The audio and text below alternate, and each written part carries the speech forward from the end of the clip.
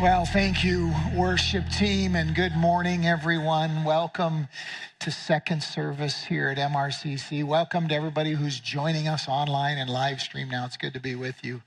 And can I just, before anything else, I want to thank, if you were one of the 110 people in second service last week who got stuck sitting in the foyer, thank you for your grace and your patience. That was a lot of bodies in the foyer, and if that was you, sure appreciate your good spirit about it. But last week at Easter, over 1,300 people here, and huge thanks to the traffic teams, to the ushers, to the kids volunteers. Can we just appreciate everybody who made that happen last week?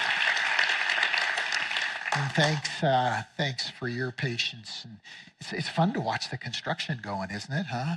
Those guys are flying. They laid the foundation this week already. They're just moving really fast, and we're hugely thankful for that. You know, it's been on my heart a lot lately to think back over all the years of all the people like you and me who gave so faithfully and continually, so that children's building is going up, completely debt-free. It's no strain to the church at all. And it's because so many of us for so long have been so faithful in giving. So if that's been you, huge thanks to you. This is some of the fruit of our giving, and it's going to go on for generations. I think I shared meeting an elderly lady who, her and her husband came to this property when there was no buildings here, and now she drives by and sees everything that's happening and, feels that coming full circle. So if you're one of those, huge thanks to you. I feel great this morning. My wife's back home. I'm properly dressed. I have underwear on. It's all good today. So everything's right in my world. You probably didn't need to know that, but just a few quick announcements, and then we'll open God's Word together this morning. So first of all, our missions team's back from Uganda, and next Sunday afternoon is our missions team lunch. That's when the team is going to kind of share about everything that happened. And if you've thought about getting involved with the missions team, about becoming part of that group, you're invited to join us for that lunch. You're invited anyway, but if you're interested in getting involved with the team, we'd love to have you. And that's going to happen next Sunday after third service. As always, there's no cost. It's free, but you're invited. So missions team lunch happens next weekend. Coming up in just a few, I guess about a month, will be the men's retreat over in Tri-Cities. You heard Pastor Weston talk about that. We've got a whole lodge reserved for the fellows from our church. So that's coming up. You can sign up at the guest center, contact the church office for more details.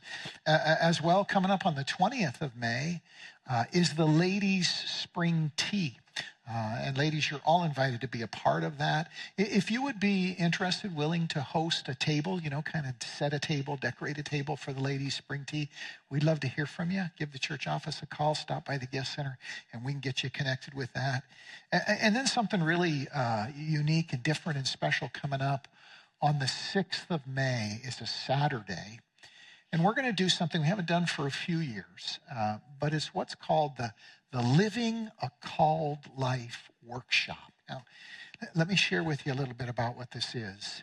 It's a full day, 8 to 3:30, spent here in the sanctuary around tables, having a guided experience with the Holy Spirit about the calling that God has on your life. Now here's what the Bible tells us in Acts chapter 2, that the coming of the Holy Spirit, that his ministry is to plant dreams and visions in our hearts. And he does that way down deep. And he does it for the young. He does it for the old, the Bible says. He does it for men. He does it for women, the scripture says. And the Living a Called Life, it's a special day in which you go through an experience with the Holy Spirit. I just provide some guidance throughout the day. But it's about you discovering what that calling is. And you may say, well, Pastor Greg, I'm at the end of my life. Hey, Moses' calling came full circle in his 80s. Abraham's in his 90s. You say, well, I'm young. I'm just a teenager. Hey, David's calling began when he was a teenager. Samuel's calling even younger. So there's no cost for this. It is a full day, so we're giving you plenty of, advance notice so you can kind of prepare for it. There's no childcare that day. This is for you. But Living a Called Life, you can sign up for it in the guest center, contact the church office, sign up online, scan that code on the seat in front of you. But you're invited to be a part of that. It's a pretty unique experience. I've taught it for many years, but it's been a few years since I taught it last. And I'm looking forward to spending that Saturday with some of us. So May 6th coming up. All right, grab your Bible if you would this morning, church, and open it to Luke's Gospel, chapter 7. And we're going to continue this road trip with Jesus, this journey together through Luke's Gospel together this morning. You remember what we said at the outset? Jesus warned us that there would be a lot of deep fakes about him. That's what we call them these days. A lot of people pretending to be him, a lot of people using his name and attaching it to all sorts of causes and movements. And Jesus says, you want to watch out for them.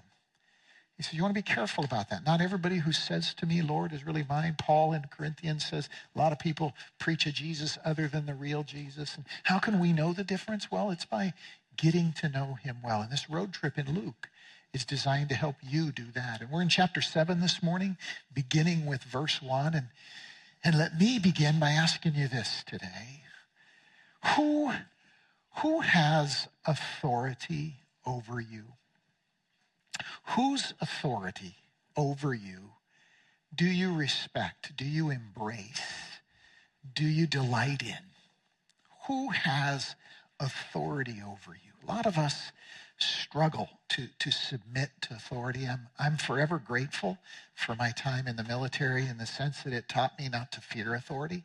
It taught me that I'm not diminished by being under command. But who has authority over you?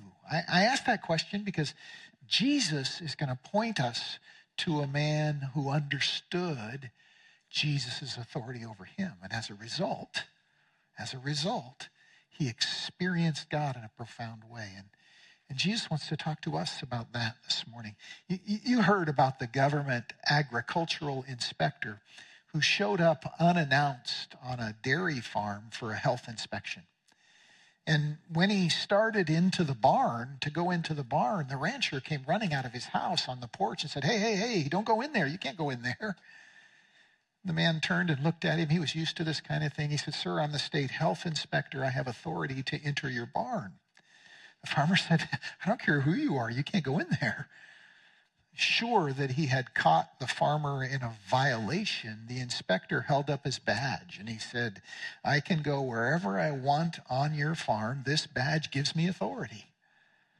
No, it doesn't, the farmer said. Yes, it does, the inspector said, angry now, and he threw open the barn door. But of course, when he did that, a huge loose bull came charging at him out of the back of the barn. And as he took off running across the yard and screaming for help, the farmer just laughed and said, show him your badge. Right. Yeah, authority. We struggle with it. But authority exists for our benefit. And this is why God's word says this. Hear this. Your Father says this to you this morning. Humble yourself in the sight of the Lord, and he will lift you up. Humble yourself before God. Humble yourself before your Savior, before the Son of God. Humble yourself before the Lord, in the sight of the Lord, and he will lift you up. There's some grammatical wordplay that doesn't come through in English, but the idea is that he will lift you up on the inside. This isn't like a shortcut formula to fame. It's talking about what happens in our spirits and in our soul. Humble yourself in the sight of the Lord, and he will lift you up. So let me ask you this. How much authority does Jesus have in your life? How much authority does he really have in your life? Can he tell you to do something and trust that you'll do it? Does he have that kind of authority in your life? I'm just inviting you to ask yourself as your fellow human being, can he change your mind? Or do you pretty much decide what you think, what you believe, and that's the way it is? Can he tell you that you're wrong? Can he walk right up to you and say, you know what, you're wrong about this. I want to change your mind, and you would receive that from him? What parts of your life does he have authority over? Does he have authority over your temper? Does he have authority over your tongue? How about your financial life? Does he have authority over that? How about your fears? Does Jesus have authority over your fears? How about your sexuality? Does Jesus have authority over that? Have you yielded that to him? How about your ambitions? Does he have authority over your ambitions? How about your politics? Does he have authority over your politics? We go on and on about this. But the reality is that Jesus offers us his authority. And the most dangerous place that we can be is outside of his authority. And the most secure and blessed place we can be is inside his authority. As a parent, you want your kids to embrace your authority because you're for them, because you know more about the world than they do, because you love them, you want to protect and guide them. And in the same spirit, God desires that we would receive his authority, but we don't always. You've heard about our current dog, Border Collie named Ellie. Before Ellie, we had another Border Collie named Tyler. And he was just the sweetest and smartest and most submissive part of our family. We joked, we had a little cartoon on our fridge that said, "Beware of dog." And then the caption says, "I'm afraid somebody will step on him." That was Tyler, right? He was just this sweet dog and so submissive, remarkably so, except when it came to cats. Now, I don't know where he got the attitude about cats, but he just didn't have that. And so he would be so obedient and submissive unless there was a cat involved, and then he just had to chase it. I'll never forget the day that he took off after a cat, and I was yelling at him, and 99 times out of 100, all I had to do was raise my voice, and he would respond, but not this time. Straight out into the freeway at 11 years old, and he got hit by an SUV and killed. We remember thinking, my goodness, Tyler, you were so much under authority, except when it came to cats. Now, the flip side of it is, that's what cats do. They're evil, they just make things like that happen. But I'm kidding, I'm joking. But here's the thing. Does Jesus have enough authority over your life to stop you when you're headed into the road? That's worth thinking about. Does he have enough authority in your life to guide and direct you into his blessing? So, in Luke chapter 7 this morning, we find out that Jesus gave his greatest compliment to a man who understood authority. And that's where our Luke chapter 7 verse 1 picks up. Let's walk through God's word together this morning. The Bible says that when Jesus had finished saying all this, what was the all this? It was the Sermon on the Plain. We spent the last 4 weeks before Easter hearing his teaching. When Jesus had finished saying all this in the hearing of the people, he entered Capernaum. Now that's significant because Capernaum was a Roman trade city largely populated by Gentiles. Up to this point in Luke's gospel, Jesus has mainly moved among Jews, among the people of Israel in the synagogue and so forth. Now there's a very specific shift that a first century reader would have immediately picked up on, we need little help with. When the Bible says Jesus went into Capernaum, what he's saying is he's going beyond Israel. He's going beyond Jewishness. Now, if you dig deep in your Bible, you're going to find out that God's plan all along was to make Israel the people who sought the Gentiles, who shared the good news of who God is with the Gentiles. But they'd forgotten that by now. And so when Jesus goes into Capernaum, this is unexpected. Prophets, rabbis, they stay among the Jews, but Jesus didn't. He goes into Capernaum. And there, a centurion's servant, whom his master valued highly, was sick and about to die.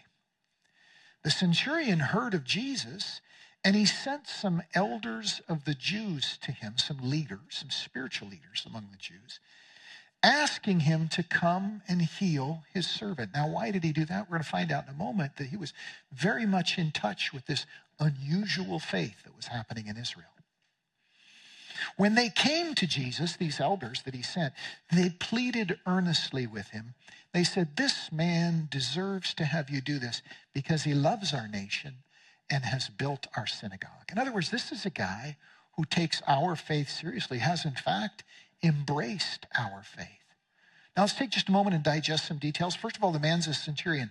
It's rough to get a grip on this, but try. He is an officer in a foreign army occupying Israel.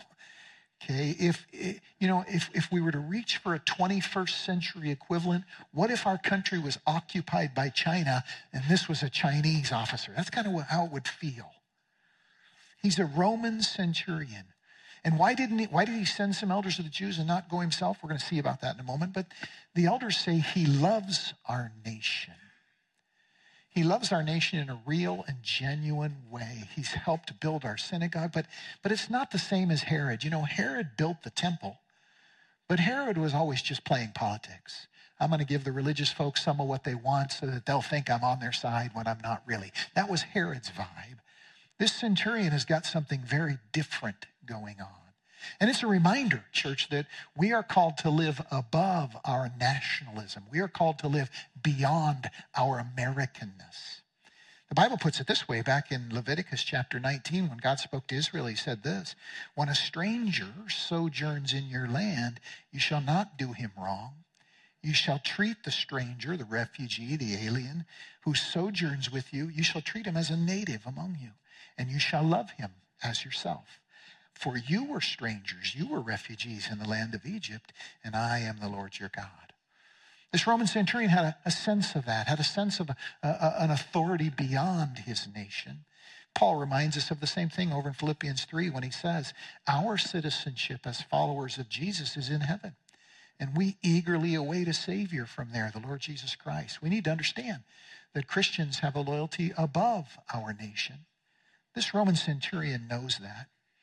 And his attitude about such things really shows up in the next couple of verses. Look at verse 6 and 7. So Jesus went with them, and he was not far from the house. Now, check this out. When the centurion, this guy's a boss man. He's a commander of 100 or 1,000. Centurion can mean either. He sent friends to say to Jesus, Lord, don't trouble yourself. I don't deserve to have you come under my roof. Wow. Is there anybody that you would say that kind of thing to? I don't deserve to have you come under my roof. That's why I did not even consider myself worthy to come to you. You want to talk about humility.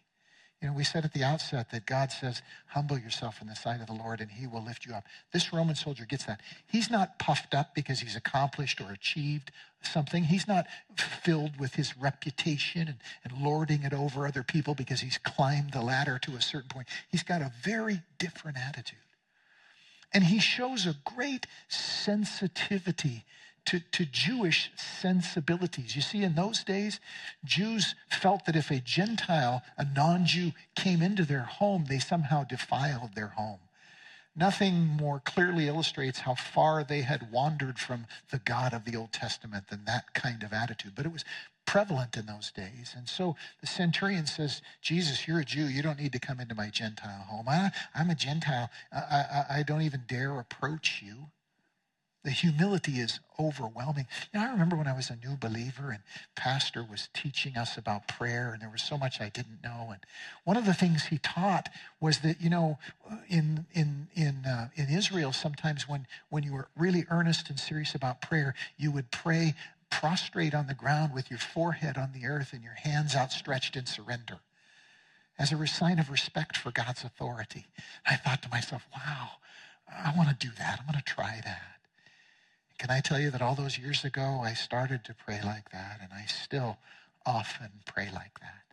On Sunday mornings, we have a staff prayer meeting, but right after that, I have a little prayer time by myself in my office before I come over here.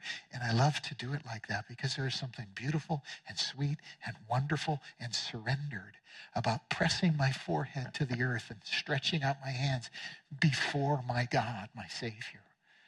And this Roman centurion is feeling that kind of thing. And as a consequence, it's completely shaping his attitude, the way he relates to others. I read a story this week about a Los Angeles County police officer named Elton Simmons, who just retired a couple of years ago. But during his career as a Los Angeles police officer, he made over 25,000 traffic stops. Just think about that. If you don't look forward to the police lights in your rearview mirror pulling you over, imagine how this guy feels about having to be the one who does it. 25,000 traffic stops. And yet, here was what was shared at his retirement. With over 25,000 traffic stops, stopping people who were already ornery for being pulled over, He did not in his entire career receive one single complaint about a traffic stop. Not one. People were amazed. His supervisor explained, it's his attitude. He just never acts like he's better than anyone. He's always respectful. He has a humility about him that everybody feels. And so 25,000 traffic stops. See, church, when we humble ourselves, it invades every part of our life. It affects every part of our life. It changes how we relate. It changes how we behave. And that's what was happening with this Roman soldier. And that's the idea of what James shared with us at the outset. Humble yourself in the sight of the Lord and he will lift you up. Let me ask you, do you have a habit of deliberately humbling yourself before Jesus? It's life-changing if you choose it. This centurion chose it. His attitude isn't just temperate. It's because he understands something that God wants you and me to understand this morning. Look at what he says, verses 7 and 8. He says, but say the word. I don't deserve to have you under my roof. I don't deserve to approach you directly, but say the word and my servant will be healed. For I myself am a man under authority with soldiers under me. I have authority. I'm under authority. I tell this one, go, and he goes. That one, come, and he comes. I say to my servant, do this, and he does it. And Jesus, I know you have that kind of authority in my life. Even though I'm a Roman centurion from another place, I know you have that authority in my life. And Jesus' reaction is amazing. Literally. The scripture says that he responded by being amazed. Matthew puts it this way. I tell you the truth, men... Oh, I'm sorry, I skipped ahead. Jesus says to him that he is amazed by the man's faith. You know, I would have assumed that Jesus can't be amazed. He's the Son of God. He can't be astonished, as Matthew puts it. He can't be surprised. He can't be moved in that way. He's Jesus. But the Bible tells us that he was amazed and moved by this man. Look at verses 9 and 10. When Jesus heard this, he was amazed. And turning to the crowd following him, he said, I tell you, I have not found such great faith even in Israel. And then the man who had been sent returned to the house and found the servant well. Jesus was amazed. That's when I think of seeking to please God in my life, I think of this Roman centurion who, by choosing to humble himself, blew Jesus' mind. That's how we'd say it in the 21st century. Just captured his heart with his faith. I know that sometimes Jesus is amazed at me, but not usually for good reasons. Anybody say amen to that? This week I was running around really busy and I went into a bank, and as I approached the big glass door, it said pull to open, but I just walked right into it. Had a bruise on my head, made everybody laugh. Yeah. It's not that kind of amazement in this moment. Matthew tells us a little more. Matthew tells us that when Jesus heard this, he was astonished and said to those following him, I tell you the truth, I've not found anyone in Israel with such great faith. And I say to you that many will come from the east and the west and take their places at the feast with Abraham, Isaac, and Jacob in the kingdom of heaven. But the subjects of the kingdom will be thrown outside. It's not enough to just be Jewish. It's not enough to just hang out in Israel, but to accept the authority of God by faith and to live within it. Jesus said that's the bottom line. That's the last word. To put it another way, there's a lot of people who have Jesus for their mascot, but it's the ones who have him as their master who capture his attention. If there is inside of you a desire to please the Son of God because he died on the cross for your sins, let me invite you to understand that you can please him deeply when you embrace his authority, when you say, Lord, you're my master. You're not just my teacher, my guru, my spiritual influencer. You're not just my inspirational, pick-me-up person. You are my king, my Lord, my master. You will experience God when you respect Jesus' authority. Let me say that again. You will experience God when you respect Jesus' authority. During some of the worst times in Israel's history, they suffered precisely because they rejected God's authority. 2 Chronicles 15 tells us that in those days, just one example among many, Israel was without the true God, without a priest to teach, and without a law. And so in those days, it was not safe to travel about, for all the inhabitants of the land were in great turmoil and under every kind of distress. Yeah, we live in a time when people are rejecting authority right and left, and it's why we're experiencing the misery that we are. But Jesus invites us to receive his authority, because that's where we find blessing, and that's where we find freedom. And I love how C.S. Lewis writes about this in Mere Christianity. He says, if you look at a dog wild in the wilderness, out in the woods, roaming through Tacoma like a pack was this last week, a wild dog is not actually free at all. It's a slave to its appetites. It's a slave to its circumstances. It's a slave to its situation. A wild dog is not free. It's when you take the dog and bring it into your home and you domesticate it and you train it and you raise it, that's when the dog flourishes and becomes more than just an animal and becomes part of your family. It is increased by coming under your authority. And the same thing is true for you and I. We are increased in our experience of who we are and who God is when we come under Jesus' authority. You will find yourself when you surrender to Jesus' authority. So let me ask you again, how much authority does he have in your life? How much have you yielded? How much is your faith like this Roman centurion's? Lord, you're the master. What you say goes. Can he change your mind? Can he confront you? Can he give you direction?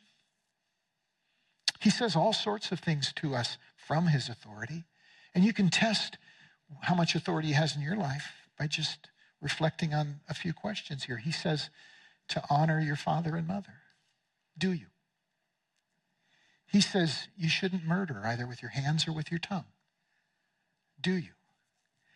He says you shouldn't lie about and slander other people. Do you? He says you shouldn't steal, whether overtly or surreptitiously. Do you? He says you should honor the Sabbath, 1 day in 7, set aside to worship him, and love the family of believers. Do you? He says you shouldn't worship other things like wealth. Do you? I can go on and on. When it comes to the issue of finances, I remember when Ron and I, as new believers, first learned about the principle of the tithe, not the rule of the tithe, but the principle. The principle that we learn to experience God's provision and faithfulness in our life and his security when we give 10% of our income back to him. And that was mind-blowing. My family had never heard of such a thing. Her family didn't know anything like that. We came from places that didn't have that understanding. And Pastor taught it. We look in the Bible. There it is. And so we started to do that. And what a life-changing thing that became. Does God have authority over your finances? As you respect his authority, you experience him. The simple fact is that that's the shortest road to God's blessing. If I could share a personal story again, back about 2008, remember when we had the last housing crisis? Some of us are old enough to remember that. And, prices were crashing and people were losing their homes and all that. It was only about a year and a half after we had moved here to Enumclaw. So our home in Coeur d'Alene that we lived in before, we had rented it out. And the housing crisis developed, and here our renters suddenly moved out, and we had 2 homes and, 2 mortgages, and it was like, oh my goodness, I'm not sure we can do this. And then to make matters worse, when I drove to Coeur d'Alene to get the house ready so we could rent it to somebody else, we got there and found out that the people who had been living there for the last year and a half had completely trashed it. They had built a campfire in the living room floor. They had torn out windows. They had destroyed the deck. They had destroyed the bathrooms.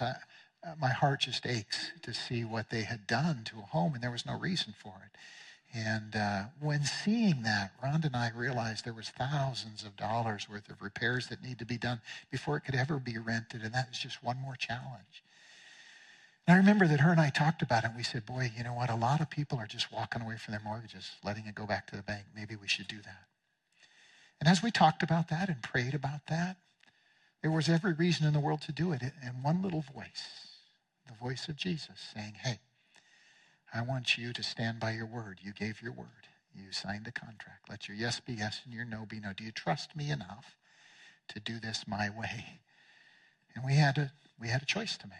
And we looked at each other and said, you know what? When life is over, we want to be able to say, that we trusted Jesus, that we had faith in his authority, that we obeyed his way of doing things. So we decided to grunt through that however we could, and day by day God provided. We were eventually able to sell the home, and now we look back and say, thank you, Lord, for helping us respect your authority. God says you will experience his power as you respect his authority. Let me ask you again, where in your life is he reaching? Is he offering his authority to you and you're unwilling to receive it?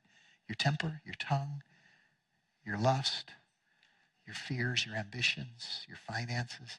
God says, trust me. Life is full of choices like this. And even more deeply, the authority of Jesus is a blessing because it alone reaches our sins. Matthew tells us in chapter 9 that Jesus said, I have authority on earth to forgive your sins. Do you believe that? Do you really believe that? I can't tell you how many times in 40 years of pastoring I've heard somebody say, I know God forgives me, but I can't forgive myself. And every time I hear that, I say, Jesus does not have enough authority in your life yet. You haven't surrendered to him yet. He has authority to forgive you, and when he forgives you, it doesn't matter if you do or not, because he has. And there's a surrender that comes from that. But we experience it only as we accept his authority. And by the way, as we get ready to close right now, respecting his authority means that we receive his no as well as his yes. We receive his weight as well as his yes. To respect the authority of God is to embrace his sovereignty over my life and yours. Christian psychologist and author Dr. Larry Crabb tells the story of accidentally locking himself in his bathroom when he was a child. And once he realized what had happened, he panicked and started screaming for help. And his dad came right away, but instead of unlocking the door, his dad went outside, climbed through the window into the bathroom, and sat down with him. Yeah, that's how kids grow up to be psychologists, I guess, by having dads like that. But he climbed in and he sat with him and he said, son, come here. I want to spend some time with you, and this is a great opportunity. He said, I was a little kid at the time. I didn't want that. I wanted him to unlock the door so I could go out and play. But Dr. Crabb writes, we think the Christian life is just God unlocking doors for us. But in Christ, God climbs through the window to sit with us. And he seems to think that that's more important than unlocking the door. Sometimes. And we scream. And we say, if you love me, unlock the door. But he says, because I love you, I'm not going to unlock the door. Not yet. Because I want to sit with you for a season. You see, church, when we embrace the authority of God, we begin to experience him more deeply, more fully, more fatherly. When God reaches for authority in your life, it's because he wants you to experience him, because he wants you to feel his nearness and his fatherhood. That's why the Bible says, for example, in 1 John 5:14, this is the confidence we have in approaching God, that if we ask anything according to his will, he hears us. You see, church, the authority of Jesus doesn't just mean we get what we want. It means that God gets what he wants. Our love, our joy, our peace, our patience, our freedom. When we accept his authority, we lose our fear. Just like those 3 young Hebrew men we read about in Daniel, who, when facing Nebuchadnezzar, said this, if we're thrown into the blazing furnace, the God we serve is able to save us from it, and he'll rescue us from your hand, O king. But even if he doesn't, we want you to know that we will not serve your gods or worship the image of gold you've set up. What were they saying? He's my authority. He's my king. He's my master over all my circumstances. The authority of Jesus sets us free from fear. And by the way, as we close this morning, what sort of ruler is this king who asks us to respect his authority? The next 5 verses, verses 11 to 15, where we finish this morning, picture his heart for us. The scripture says, soon after that, Jesus went to a town called Nain, and his disciples and a large crowd went with him. And as he approached the town gate, a dead person was being carried out. A funeral procession was happening. And the dead person was the only son of his mother, and she was a widow. When the Lord saw her, catch this, his heart went out to her, And he said, don't cry. And then he went up and touched the coffin, and those carrying it stood still. And he said, young man, I say to you, get up. And the dead man sat up and began to talk, and Jesus gave him back to his mother. Now, he was going to die again. But Jesus' heart in this moment is revealed to us. When he reaches for authority in your life, know that this is his heart in doing it. His heart is that you would experience him as he is, his fatherhood, his power, his presence. This is the kind of master Jesus is, and this is his heart. And he invites you and me to receive his authority. Why does he praise this Roman centurion? Because this centurion from a life of soldiering gets it. He knows authority is real. He knows it's complete and absolute, and he surrendered to it. Do you? Let me finish with a story this morning. On June 6th, 2007, a 21-year-old man named Ben Carpenter drove his electric wheelchair into a crosswalk when the light changed so he could go, at the corner of Red Arrow Highway and Hazen Street in Paw Paw, Michigan. At that exact moment, a semi-truck had pulled up, 2 trailers, big rig, and had come to a stop because the light was allowing the man to go. But as Ben was crossing, the power on his wheelchair suddenly cut out. And when the light changed from red to green, the truck driver, because he was looking over the cab and because he was way up high, couldn't see Ben down there. So he pulled forward in his truck to drive away. The truck struck Ben's wheelchair and turned it sideways, and the handles locked into the grill of the truck, and the truck began to pick up speed. A couple of miles later, Ben was doing 50 on the freeway in a wheelchair, while people waved and tried to get the driver's attention. The driver just waved back. He thought people were being friendly. Fortunately, a couple of miles later, a couple of police officers spotted what was going down, and they were able to get the truck to pull over. And Ben wasn't harmed, even though all the rubber was burned off his wheelchair wheels. And he said he thought he might have swallowed a few bugs along the way. But he said this. He said, I'm just glad someone with authority got involved. And Jesus comes to you and me right now, and he says, I have authority. Do you want me to get involved? I'm offering you my authority in your life. Will you receive it? Will you respect it? Will you submit to my authority? I'm here to bless you. Matter of fact, one of his greatest invitations over in Matthew 11 says this, Jesus speaking, he says, come to me, all you who are weary and burdened, I'll give you rest. Take my yoke upon you. Take my authority upon you.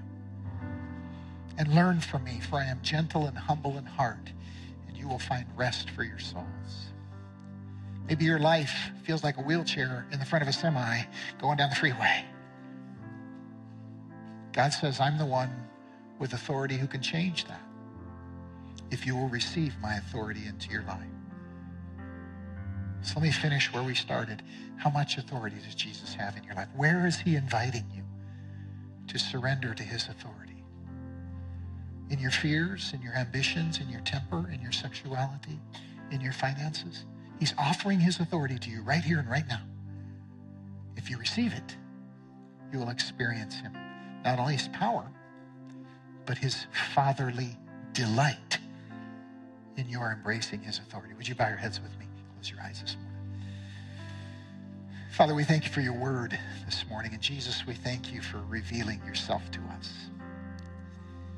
And Lord, when I think of that centurion who so deeply pleased you, God, I want to be like him. I want to be surrendered to your authority just like he was, that you might be pleased with me. This morning, church, if you're feeling the same thing, then allow him to have authority over that part of your life that the Holy Spirit's pointing to right now. Let him. Do it his way. He will meet you in the middle of it. And if you've never received Jesus' authority before, you can right here and right now. He comes and says, I can forgive your sins. I'm the only one who can. I am the only one who can. But I'm willing to do that for you. If you'll only ask me. If if you'll only invite me to be your Savior, to be your Father, I'll do that in this moment. If that's you, he can hear your heart. You can speak to him right now and he'll hear you. Lord Jesus, we thank you for your authority. God, as we go from here today, let it be with an awareness that you are our Lord. We pray for that. We ask it in Jesus' name. Amen. Amen. Would you stand with me, church? Yeah. The next step after Easter is coming under his authority. So now may the love of God the Father, the grace of the Lord Jesus Christ, and the fellowship of his Holy Spirit go with you throughout this week. Go with God. Tell someone you love them. Have a great afternoon.